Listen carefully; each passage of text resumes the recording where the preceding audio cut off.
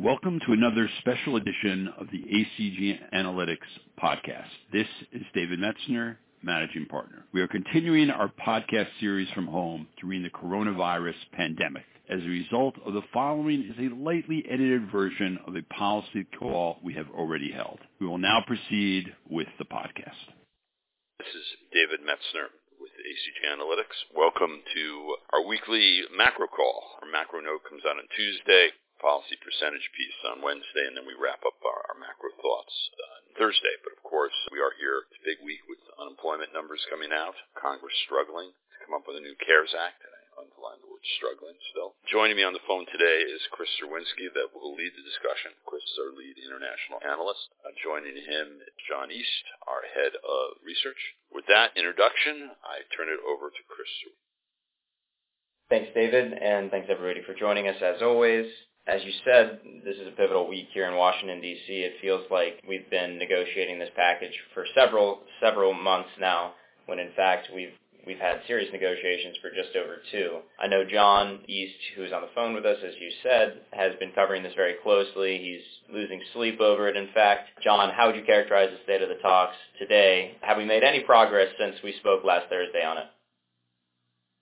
Well, I'd say we've only been having serious negotiations for a week. Quite frankly, there was confusion a week ago as to who was actually leading the negotiations on the Republican side. 2 days ago, we put out a note expressing increasing pessimism over the status of the talks. Well, you heard it here first.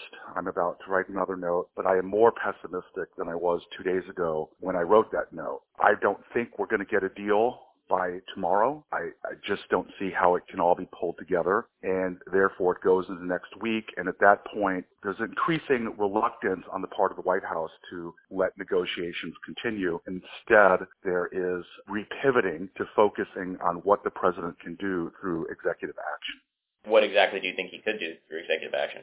Well, the legality of it is sort of up in the air, but the Chief Justice in the opinion that came out a few weeks ago on the DACA program, which is the Deferred Action for Immigrant Children that President Obama invoked by executive authority, suggests that the president can do something illegal, and the Chief Justice acknowledged that what President Obama did, in his opinion, was illegal, but you still have to go through a legal process to undo an illegal act, and the opinion argued that the process that the White House went through was not sufficient, or I should say the administration went through. So that has led the White House to believe that it could extend a forbearance on foreclosures. Of course, that only affects federally backed mortgages. The White House believes it can have a payroll tax holiday through executive action. And the president believes that in one of 2 ways, it can extend unemployment benefits, either through a loan program through the Department of Labor or by directing funds from the CARES Act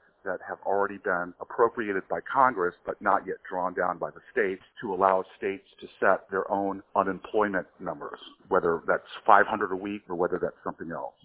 So they're basically looking at pools of money that have been appropriated but haven't been, and they're scouring for that. I mean, is there a number? I read this morning that so far they think they found around $1 trillion that they could reappropriate. Does that number sound right to you?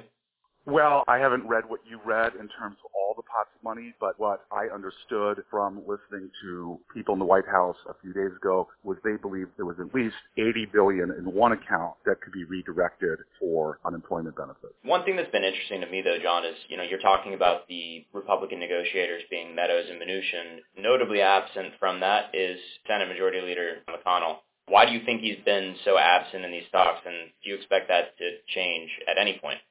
Well, I think it's an odd negotiating strategy, quite frankly, but McConnell's up for re-election. We have a hopelessly divided Republican caucus. What happened to McConnell in 2008 was that he backed the relief bill that got targeted as bailouts. And Senator Schumer actually was orchestrating the campaigns that cycle on the Senate Democratic side, and he spent millions of dollars attacking McConnell in Kentucky for something McConnell voted for, didn't really like, but really was directing a lot of money towards New York. And I think that really permanently soured the relationship between the two. I don't don't think McConnell wants to get tagged by this. I don't see, quite frankly, though, how it's avoidable because McConnell sets the agenda. And so what is very worrisome to me about the talk is you can have Mnuchin, you can have Meadows in the room trying to frame a deal with Schumer and Pelosi, but at the end of the day, if they come back, I mean, they're thinking, on the Democratic side that they don't have to put liability protections in the bill. They're thinking on the Democratic side they can jack up the number or hold fast to their number, although there's been some softening on that point. But bring a deal to McConnell, and McConnell can just look at it and go, no, I'm not bringing that. Is that a likely scenario here, that Mnuchin is going to cut a deal with the Democrats? It seems like you're saying that's very unlikely because McConnell just wouldn't back that. Well, I'm not saying it's unlikely. McConnell could frame it and go, look, this is the deal that President Trump and the Democrats put together and try to wash his hands of it. But if you go too far down the road and there's an absolute rebellion in the Republican caucus, there is not an official Hastert rule, which means that the majority of your caucus has to be supporting something before you bring it to the floor if you're the leader of either party. But there is an unofficial rule, and it's kept 90-some-odd% of the time. And so it's very worrisome to have the Senate leader not part of the negotiations, and for the other side to think that because he's not in the room that they can craft a deal that otherwise would not be crafted without any real consultation at all. And so that increases the risk that people over-aim. We focus a lot on the Republican side here. We're focusing a lot on Meadows, Mnuchin, the White House, McConnell. I mean, for Pelosi and Schumer, but I'm going to focus on Pelosi. I mean, is there any worry for her being blamed on this if we don't get a deal? Surely not budging at all, right? I mean, I've seen that they've decreased their ask on postal service, right? So from $25 billion to $10 billion. You just mentioned that there's been some softening on this top line number, but to me anyways, the Republicans have given a lot more so far in this negotiation than the Democrats have. And we talk about how the Republicans could stand to suffer from no deal. I mean, it seems to me that Democrats also should have some sort of fear of that, right? Well, I don't like anyone's negotiating posture, really. I mean, the other day when Speaker Pelosi was asked what the number should be, she repeated $3.4 trillion. And then that led Mnuchin, when he heard that, to say, that's ridiculous. So that shows how far apart they are. There's not an agreement on the top line number. I think all sides actually have blame here. Senator McSally offered a proposal last week that said, can we just extend the $600 enhanced unemployment benefits for 1 week, nothing else, no strings attached, and Schumer blocked it. I think that was really horrible for a lot of people. But the Republicans sat on a bill for 2.5 months, and I understand a lot of the reasons they did it, and I think that they were right to wait, but they waited too long. And so when the Democrats in the House passed a bill May 15th or so, and we've blown past all the unemployment deadlines, effective and statutory, and we've blown past when Congress has been supposed to recess in both chambers, they've both been playing the traditional D.C. political game as if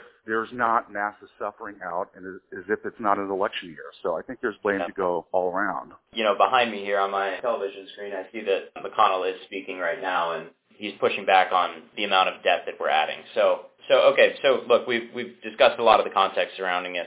Now to the imperfect science that is putting some sort of, metric or probability on outcomes here. So in your mind anyways, what's the probability that we reach a deal by the end of this week and we vote on it next week? The next day is going to be very critical, but I am increasingly pessimistic. I think we're not going to get a deal by tomorrow. Yesterday, the negotiators only met for 2 hours, and 1 hour of that was about the post office. Okay, of all of the different issues facing us and facing the Americans financially and otherwise, the post office has been chronically underfunded since the 1970s. This is not the forefront of negotiations, and really they should be meeting for 12 hours a day, not 2. And so I don't believe we're going to get a deal by tomorrow. I think maybe there's a chance that something is announced on Monday so it can be shopped before the Senate caucuses and in the House early next week. But I think that's tough. So I'm going to say, 40%. I know that people really want to. I know that the negotiators want to, but I don't see how to bridge their ideological differences. I think it's getting less and less likely, quite frankly. So I don't know. The second thing that I would ask then, if your base is that it's a 40% chance that we get a deal this week, so as in we're not going to get a deal this week, is then your base case that we get it by the Republican lunch on Tuesday in order to hopefully pass it by the end of the week next week? The goal is to get it done. I know they want to get it done. I don't think they can get it done. I really don't. But I think we're going to have votes, but the votes may just be posturing votes to put people on the record. All right. Well, finally here then, obviously you were very pessimistic, but to you anyways, what would signify that we really are at a standstill? Like it's getting worse. What would signify that to you? What should we look for? A couple things. One is if the White House announces it's just going to go through with executive orders. Another is I'm listening to Meadows very closely. Meadows appears to be the most exasperated. And also if McConnell starts bringing a bill to the floor that is not going to pass, but is going to put everyone on record and start trying to apportion blame on the Democratic side. All right, so we'll be following that closely then. John, I wanted to clarify one thing with you to make sure that, our audience understands what our view is. We're not expecting a deal this week. You said that it's a 40% chance that, we have something by Friday that can then be voted on next week. Now, like I was pushing on earlier, if that doesn't happen, we do not have an agreement by Friday, what happens next week? Does your base case then shift to Trump taking this into his own hands and moving forward with executive actions and abandoning negotiations, or does then your base case shift to just an expanded timeline for negotiations?